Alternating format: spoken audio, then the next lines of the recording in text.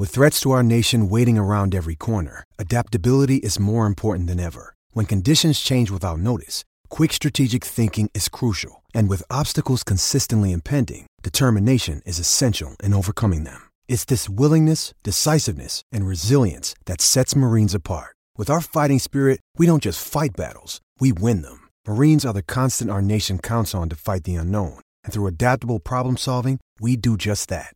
Learn more at marines.com. 630 CHED Inside Sports with Reed Wilkins. Weekdays at 6 on 630 CHED.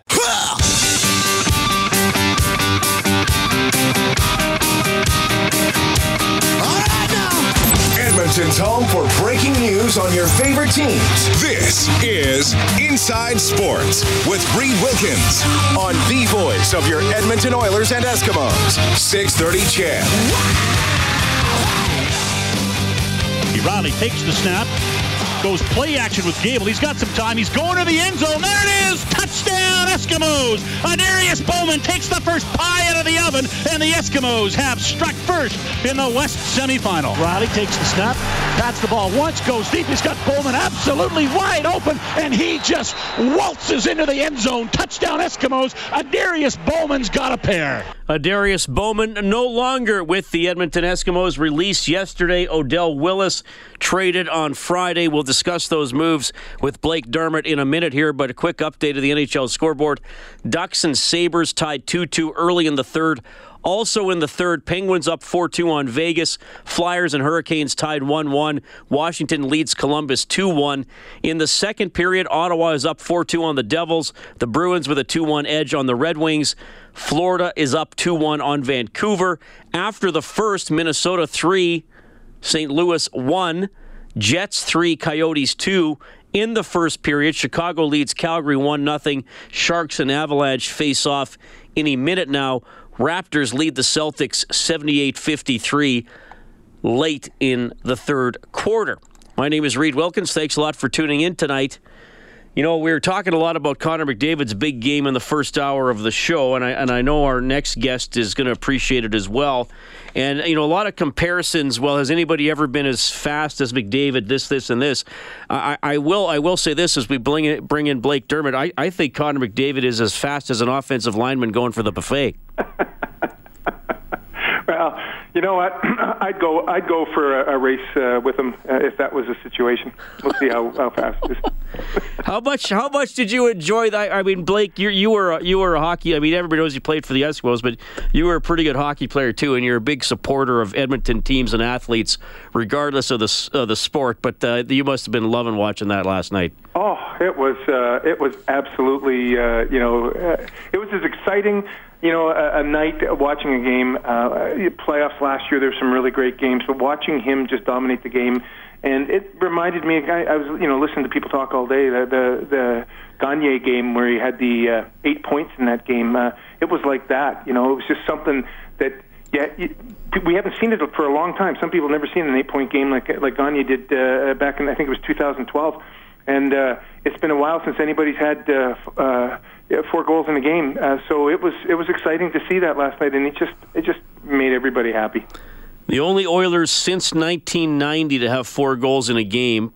You mentioned Gagne and Alex Selivanov back in the 99-2000 season. So there's a blast for the past for you. Blake, good to have you on the show. Played the Darius Bowman touchdowns, and man, the Eskimos making news. Odell Willis was traded twice, first to Ottawa by Edmonton, and then he wound up in BC. And Darius Bowman has been released, and I know it's tough for a lot of fans. Those guys were fan favorites. Brock Sunderland was pretty candid, and he did interviews after both instances and said that age and money played a large part of both. Well, that's the nature of professional sports, and when I look back in my career, that I can count probably really on one hand the guys that, and these are great players that careers were ended on their own terms, there's just not very many guys. 95-96% of the guys that play at professional sport get the jersey pulled out of their hand, and it's tough for people that are fans, and I'm a fan, and to see what he did 2 years ago, to see what Darius Bowman did, and to see what Odell Willis did, like the first half of the season. We were talking about him being the defensive MVP of the team, and just a locker room guys, and this, from a fan standpoint, it's really tough to see those favorites leave, and it's even tougher in the locker room. But I tell you what, you move on, you get over it in the locker room, and there'll be other great players, and it's just difficult, and it's very for the hardcore fans and people that are around the team.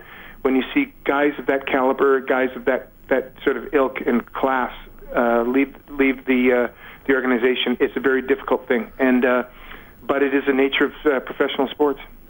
They were both here a long time. They were both here when the team wasn't very good, and then obviously helped them win the Grey Cup in 2015. So that's another reason they're going to be fondly remembered here as Eskimos. And look, I understand the decisions.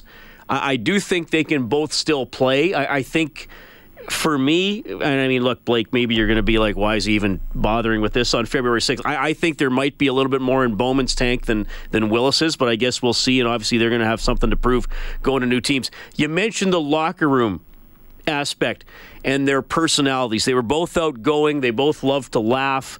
They did, I think for a while, it might still be one of the most viewed videos ever on the 630 CHED website, where they did kind of a little impromptu rap with Morley Scott on one of the Eskimos shows in the off season. There's a lot of people around a football team. 40-some dress. You factor in the practice roster, 60 guys. There's about a dozen coaches, all the trainers. So, I wonder about that locker room effect. You've been there. How many leaders do you need on a football team? When guys move on, is it hard for somebody else to fill the void? What do you see from that aspect of it? Well, when you look at the really good teams, there's not one or two persons that are leaders. There's like you could, I always use this line, and it's probably not politically correct, but you could swing a dead cat and hit about 20 leaders. Like when you have a championship team, everybody's a leader. And I think the Eskimo locker room in the last few years didn't rely on one or two guys. That's why I say that everybody, you think about the length of career for professional athletes being very, very short, and in professional football, it's somewhere around 3 years. Both of these guys played longer than that here in Edmonton. And so we as fans and we as Edmontonians have an opportunity to see these guys for longer than we do most players. But the thing that you also miss is that they're really good citizens. They were really good citizens. I mean, Darius Bowman won the Tom Pate, Tom Pate, but he also was awarded the Eskimo Award for Community Service last year. I presented him that award at the Eskimo dinner. These are good citizens, and when you lose those kinds of citizens from your city, there's a hole that needs to be filled, and there's an awful lot of other guys that will step up and fill that, but that's what makes it difficult. When players come and go, that's the way it is. But really good, solid players and teammates and citizens are tough to replace. Well, and a lot of guys in football, as you know, Blake, spend time with their position set, right? You're around the other receivers or around the other D linemen a lot of the day. And I think for Bowman, too, what he'd been through in his career. I mean, there was a time where we didn't know if Darius Bowman was going to hang on in the CFL, right? Because of some other issues that he had. So I think sometimes younger players learn from that and respect that as well. Now, with the receivers, there's a lot of experience there. The D-line with Willis leaving, maybe they're in a little bit of a different situation, though John Chick might be back. Yeah, like when I look at who started for the defensive line, the Eskimos in the last, because they were in a rotation. They had Hunt, and they had Howard, and they had Willis, and Sewell, and the other big defensive tackles. Well, they had Bowers and Boateng and Cummings. Yeah, lots of guys. Yeah. It was the defensive ends. They had 4 defensive ends, and realistically, they could have not one of them coming back to camp because John Chick is a free agent, and they may not bring. He was the oldest of the bunch. I think he was 35 years old, and Odell is 33, and Hunt was I think the same age, and so was Howard. They were all around that same age, 31, 32, 33, something like that. I think Sewell might have been the youngest guy of the guys that have been here a while, and now they could all be gone. So that's going to be an interesting place to fill, a lot of competition in training camp. And that's the leadership, in that defense, especially when they were going through linebackers last year like crazy, and defensive backs. That defensive line seemed to be the one area solid in leadership, and that sort of held them together through a lot of the injuries. But now they're all gone, and that's, you have to have guys step up. People will step up. There's Sewell and Cummings, and if they do sign Chick, then there's still some veteran presence there. But boy, that's an area of that the Eskimos had to get better. But I didn't think they were going to do it all in 1 year. Blake Dermott joining us on Inside Sports, our Eskimos football analyst. Always great to have him on the show. Obviously, we talked to you after the NFL Conference Championship games, the Super Bowl, a classic front-to-back offense, most yards ever in an NFL game, another exciting finish. I want to ask you something, though, Blake. Eagles 4th and 1. The touchdown pass that Nick Foles winds up catching, and the Patriots ran a similar trick play where Brady couldn't quite catch the ball. And I'm always bugging you about football stuff more off air than on air because I got all these wacky ideas. But when I was younger, I always used to think, why don't they call more trick plays? Why don't they do more crazy stuff the defense would expect? As I've gotten older and as a fan, I've thought, no, wait a minute, just let the guy do his job. Let him do his strength. It's not up to Tom Brady to catch a football. It's not up to Nick Foles to catch a football. And it was interesting. I guess one of my theory was justified by Brady not being able to catch it, but then the Eagles did something different and pulled it off. Yeah, trick plays are great when they work. I heard a college coach call them alumni plays. All the alumni love it when you run a trick play, right. but man, they hate you when you don't, when it's not successful. The thing about a trick play is it's a fantastic. It can really lift your sidelines or it can deflate your sidelines. Gutsy to call them, fourth down, when the Eagles ran that play and threw it to Foles, it was just a gutsy time in the game to do it. But one of the problems with trick plays is that you have to practice them a lot, way more than a normal play, because now you have guys doing things that they don't normally do. They have guys who, although the guy who threw the ball was a quarterback in college or in high school or something, but it's been a while since he's thrown a ball in the game in an NFL, and even in a Super Bowl game. Right. So, and then Brady, of course, with his 7-flat-40 speed, couldn't catch up to the ball. If he catches the ball, there was nobody within 10, 15 yards of him. He probably could have got about another 5 yards before he was tackled. And you put a guy in a situation that he's not used to doing, and it was a really well-designed play. They just couldn't make it happen.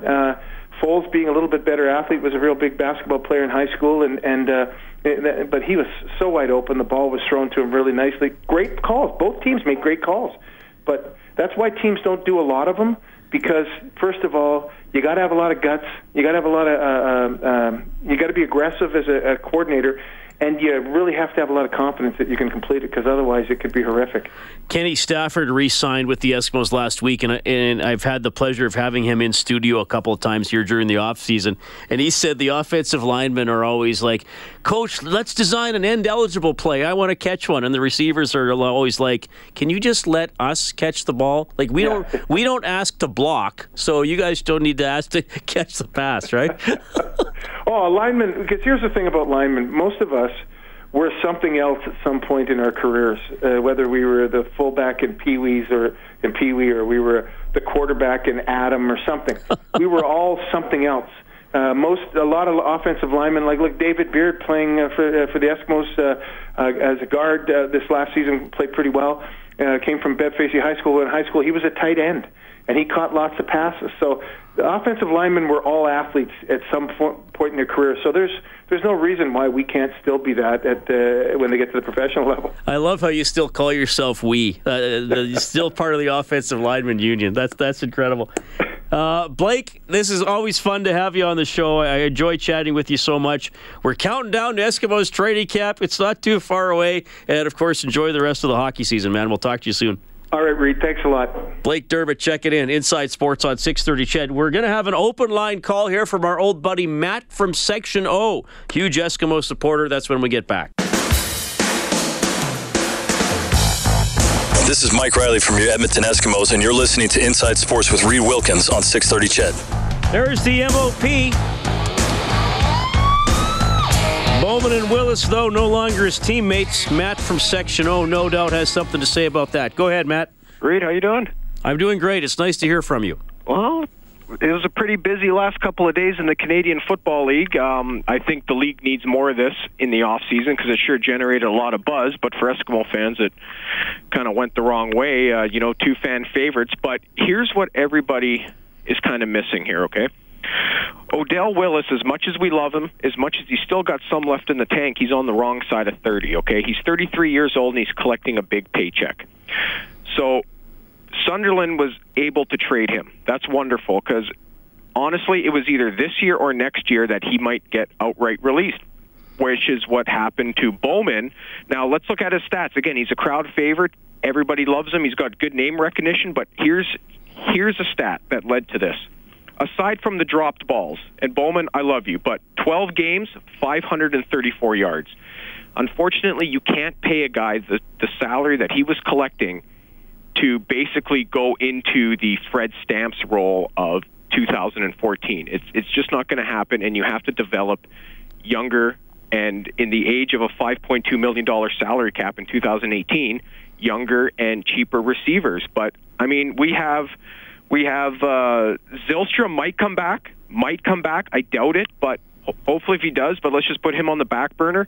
You got Stafford, Hazelton, Darrell Walker, who obviously was taking a pay raise to come back here. Hazelton, definitely a raise. Stafford, remember, he was on the practice roster, so he's definitely going to get paid 46-man game wage. And keep in mind, we also signed C.J. Gable, definitely gave him a raise too. I mean, all of these last moves is bring the Eskimos below the salary cap, and unfortunately, two big names had to go, and this salary that we couldn't afford to chew up to pay them for, unfortunately, downside production as to what I would have saw in 2018. I mean, it's just the nature of the league, and unfortunately, Eskimo fans need to have a dispassionate view of it because sometimes it kind of clouds their vision. Now, in terms of the defensive line, now I 45 seconds left, Matt. You got me on a timer because I can just go. I got to do commercials. You got 45 seconds. John Chick is still under contract with the Eskimos. So right now, the way the line is sitting right now is Sewell, Boateng, Chick, Daquan Bowers, Elusa Cummings is an FA. So hopefully they can get a guy up in the draft because Boateng was a hell of a steal in the fifth round last year and get a good guy through free agency. And I'm not one of the guys that are saying the sky is falling, but there is some work to do in the next couple of weeks, and it's still going to be a great season in 2018. But here's the big thing. This is the last year of Mike Riley's contract, so I'll leave you with that one. That's going to generate some buzz next year. Well, agreed. Hopefully we keep him. Matt, thanks for calling. Matt from Section O calling in tonight. Always great to hear from him. We're coming up to the 7:30 news. Oilers at Kings tomorrow. They practiced this morning, flew to Los Angeles. Game is at 7. On 6:30, the face-off show is at 7 on 6:30. Ched, the game is at 8:30 tomorrow night. Well, this is going to be pretty cool. A gentleman who literally wrote the book on being a fan of the Philadelphia Eagles and being around the team. His dad coached the Philadelphia Eagles at one point. Michael McCormick when we get back.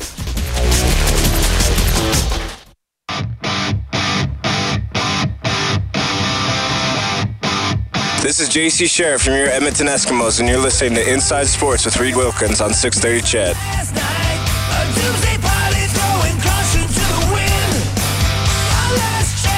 If Jenny Malkin has his 30th, the Penguins lead the Golden Knights 5-4 with about 2.5 minutes left in Pittsburgh. Also late in the third, Ducks lead the Sabres 3-2. In overtime, Carolina and Philadelphia are tied 1-1. The Capitals have beaten the Blue Jackets 3-2. Backstrom gets the game winner at 19:17 of the third. After two periods, Senators up 5-2 on the Devils. Early in the third period, Bruins leading Detroit 2-1. Florida up 2-1 on Vancouver. In the second period, Wild 4, St. Louis 1. Jets leading the Coyotes 4-2. Chicago up 1-0 on Calgary, and in the first period, no score between the Sharks and the Avalanche. Oilers at Los Angeles tomorrow. The Toronto Raptors cruising tonight, leading Boston 106-79 with 3.5 minutes left. So the Raptors will move within a game of Boston for first in the Eastern Conference. Eagles by 8. Brady lines them up. He's back again. He steps up. He's hit. He stumbles. He is throwing it deep for the end zone, and it is batted around and incomplete. And the game is over. The game is over. The Philadelphia Eagles are Super Bowl champions. Eagles fans everywhere, this is for you. Let the celebration begin. That was the call on Sunday. WIP All Sports Radio in Philadelphia. Merrill Reese providing the play-by-play. Philadelphia still celebrating, I'm sure, and we have a very unique perspective on the Eagles championship. I'm pleased to welcome Michael McCormick to the show. Michael, my name is Reed Wilkins. Thanks a lot for checking in tonight. How are you doing? Reed, I'm doing well. Thanks for having me on. How are you this evening? I'm doing great. I almost don't know where to begin with you because there are so many interesting angles to your life, to your career. But I think I'll start here. Is that you literally wrote the book on being an Eagles fan, Born Fanatic, My Life in the Grip of the NFL. Where was the seed planted for this book, Michael? Maybe that's a good place to start. Well, first of all, to give you an indication, you and your listeners have an indication of how deep and somewhat sick my fanaticism runs. I'm listening to that clip of Merrill Reese, and I'm nervous that I'm going to hear that Gronkowski caught the pass for the touchdown on the last play of the game. It's just the nature of my fanaticism, and I suspect I'm not alone. My dad was a pro football man all his life, and hence all mine. And it started with him being a world champion Cleveland Brown team captain, blocker for Jim Brown, played with Paul Brown. Your older listeners might remember those names, but that's what he did when I was born. And then over the next 40-plus years, he worked in various capacities, including most significantly, as chronicled in the book, head coach of the Philadelphia Eagles while I was in high school. So it really, the seed of the book starts there.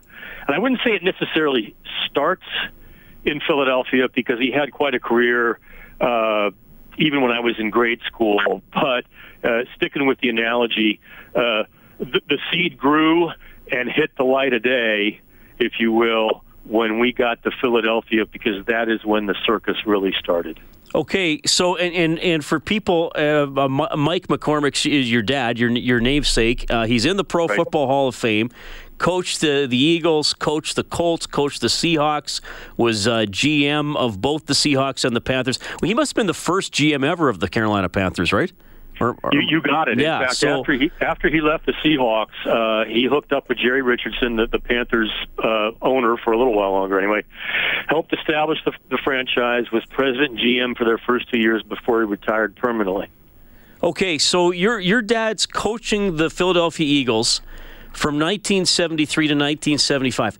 And you mentioned you're in high school. I mean, what was it like to go to high school, especially on a Monday morning, and be the son of the Eagles head coach? It's easy to laugh about it now, and I'd laugh about it even if the Eagles hadn't won. And, yeah, my heart's still in Philadelphia for reasons I'll explain. But one of the first things that happened, Reed, when we got to Philly, and it was within weeks when we moved into Philly from Washington, D.C., when he was with the Redskins, we got a visit from the FBI. And the FBI arrived to warn my parents and even warn me as a high school student about the influences we would probably face from organized crime. So that was the start of it, and then many stories over the ensuing 3 years, good, bad, and ugly. Wow, that's quite a welcome to Philadelphia. My goodness, I can't imagine that. Okay. Another story I share, his last year, our third year with the team, he ended up 3-11. This is back in the days when the season was 14 games long. They ended up 3-11, and the only surprise was that he didn't get fired mid-season. And I was low-level student council at the time, and my skin had gotten pretty thick by this point. But I had to participate with the student council and given a presentation to the 2,000 students who went to the school, and when the student body president introduced me, every person in that auditorium booed as loud as they possibly could, and I stepped up to the mic and said, "Thank you, Eagles fans." The principal wasn't too happy, though. And as it turns out, the newspapers got wind of it somehow, and it appeared on the front page of the sports section 2 days later. That's another little anecdote. Oh, that's incredible. Michael McCormick joining us on Inside Sports, telling some of the tales about his father who used to coach the Philadelphia Eagles. Michael's book, Born Fanatic, My Life in the Grip of the NFL. The subtitle there, My Life in the Grip of the NFL. I want to ask you about that, Michael, because being in the grip of something, to me anyway, has a bit more of a negative or constraining connotation. Is that how you mean it? And you just kind of reference some of the challenges, or how should we take that subtitle? Well, you hit the nail on the head, Reed. Actually, it was not all cookies and milk, to say the least, and that continued even into my adulthood. Now, part of it involved the, I'll say, naturally turbulent relationship that sometimes develops between a father and a son throughout one's life, and my father and I were no different in that regard. But it was fueled by, it was twisted by, at times, the influence of football, whether that involved my father bringing his job home with him after losses, whether even later in life as he mellowed, the losses hit me harder than it hit him. You mentioned what was it like going to school on Monday morning.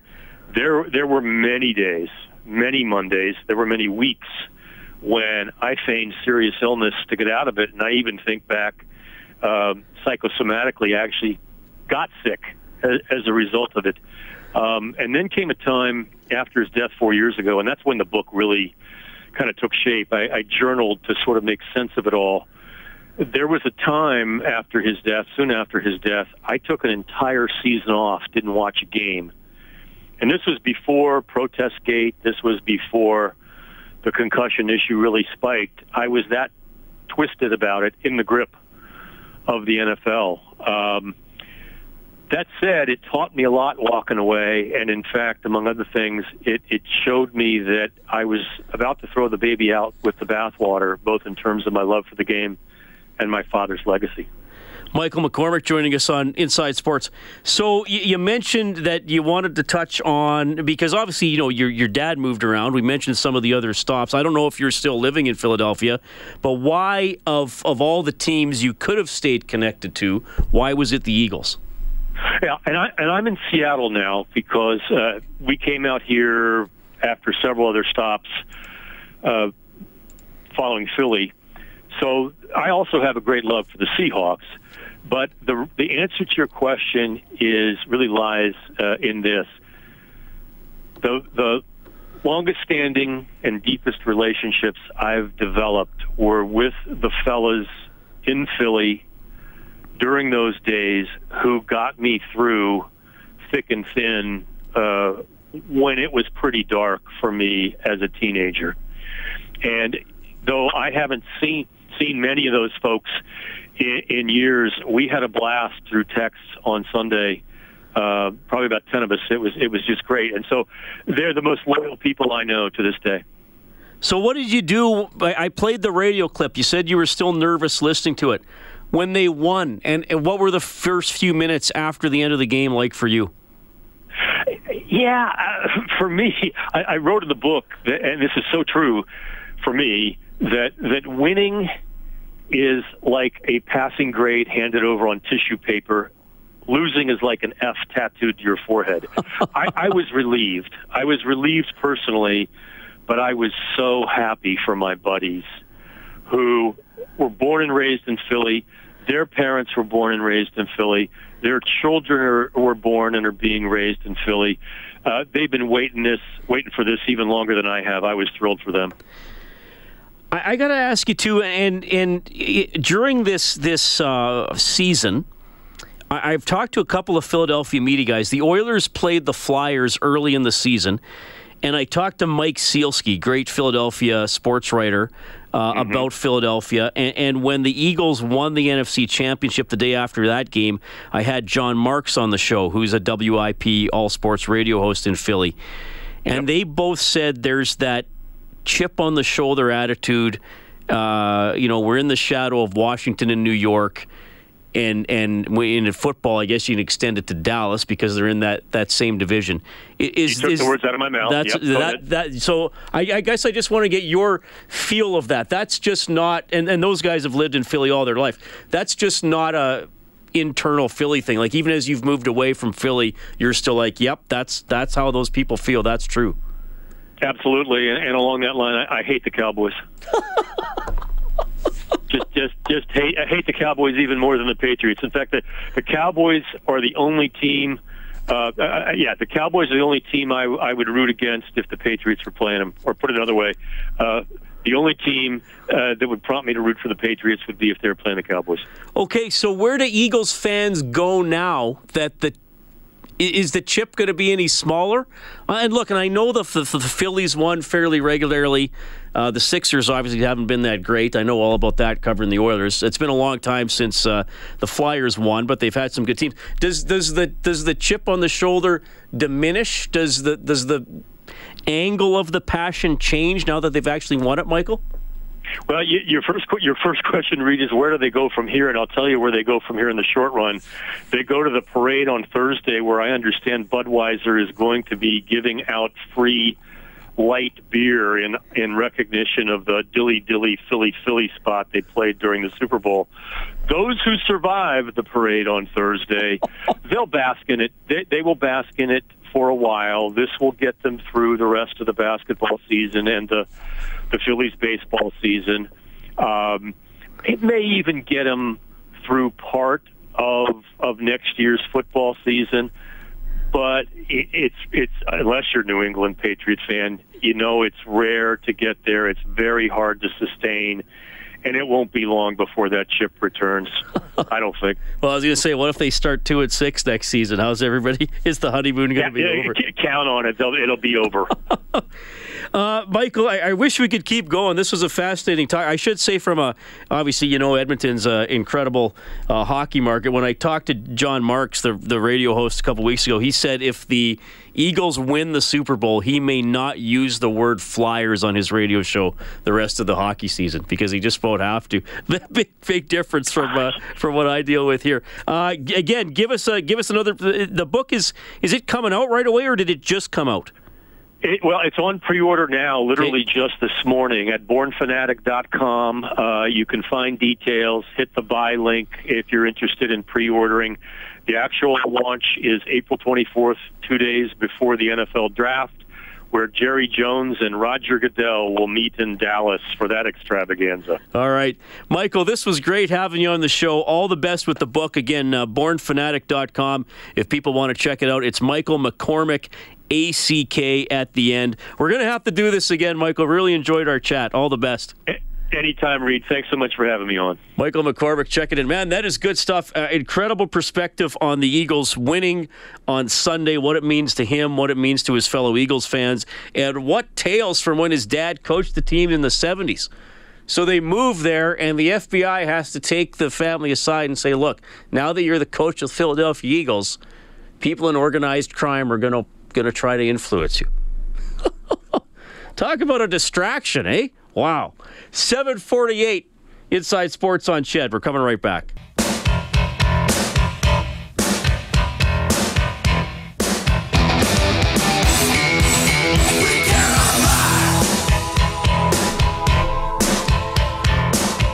Yeah, that Philly parade on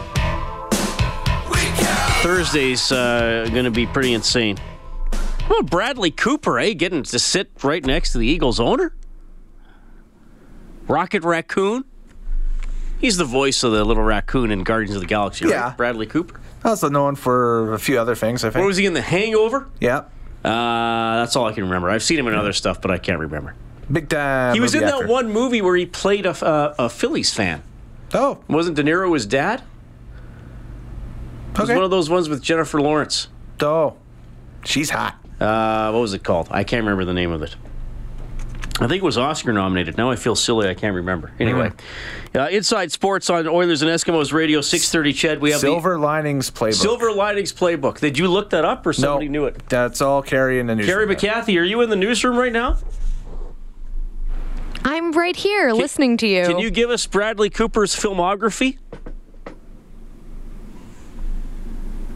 She's glaring at me through the window. Either she can't or she doesn't know what a filmography is. What a filmography? What? I think she knows what it is. You can't hear me again because you took your headphones off. What did I tell you about that? I don't like wearing headphones. We're in radio. You got to wear headphones. It's like a hockey player saying, like, oh, I don't like to wear a can. And then after the game going, I guess I should have worn a can. Don't tell me what to do, Reed Wilkins. All right. Fair enough. Oilers-Kings tomorrow. What do we got here? Furnace Family Oilers hockey is going to start at 7 with the face-off show. The play-by-play will be at 8:30. Edmonton's furnace replacement experts call 780-4FAMILY or visit furnacefamily.com. Here's what's going on in the NHL tonight. Oh, he was in American Sniper. Yes, absolutely. Was he in Limitless? That one where you took the pill and your brain got all smart? I don't think I saw it, but wasn't he in that? Yes, he was. Thank you, Carrie. Are you looking it up now? Sharks and Avalanche are scoreless after 1. Flames and Chicago 1-1 in the second period. After 2, Jets lead the Coyotes 4-2, and the Wild lead the Blues 5-1. In the third, Panthers up 2-1 on the Canucks. Bruins leading the Red Wings 3-1. Senators up 5-3 on the Devils. The Capitals beat the Blue Jackets 3-2. The Flyers get a game winner from Jordan Wheel at 4:56 of overtime to get by the Hurricanes 2-1. Penguins hold off the Golden Knights 5-4, and the Ducks beat the Sabres 4-3 in overtime. Henrique gets the game winner. Corey Perry also scored. Raquel got his 22nd. Oilers will be in Anaheim on Friday, and then they're also at San Jose on Saturday. California road trip for the Oilers. All right, and the basketball game tonight, man, the Raptors did great. 111-91 over the Boston Celtics, so they move a game behind the Celtics for first in the East. That's not going to pretend to be an NBA expert, but I know a lot of people thought Cleveland and Boston would run away with the East, but the Raptors ahead of Cleveland and now just a game behind Boston, so good stuff for them. Josh McDaniels, if you missed this earlier, staying with the Patriots. The Indianapolis Colts announced earlier in the day he's coming, he's going to be our head coach, but now he is staying with the New England Patriots as offensive coordinator. Pierre LeBrun from The Athletic reporting that the Oilers and Patrick Maroon are talking about a contract extension. We'll see where that goes. I don't think they're going to be able to pay him too much money with McDavid's big deal kicking in next year, and I think Darnell Nurse is going to command a raise here moving along as well. Thanks to Kellen Kennedy, our studio producer this evening. Dave Campbell's the producer of the show. You heard from Michael McCormick, Blake Dermott, Alex Faust, comments from McDavid, McClellan, and Strome. You miss anything, go to the Inside Sports page on 630ched.com. My name is Reed Wilkins. Adler is next. Have a great night. I don't know. 630 Ched Inside Sports with Reed Wilkins. Weekdays at 6 on 630 Ched.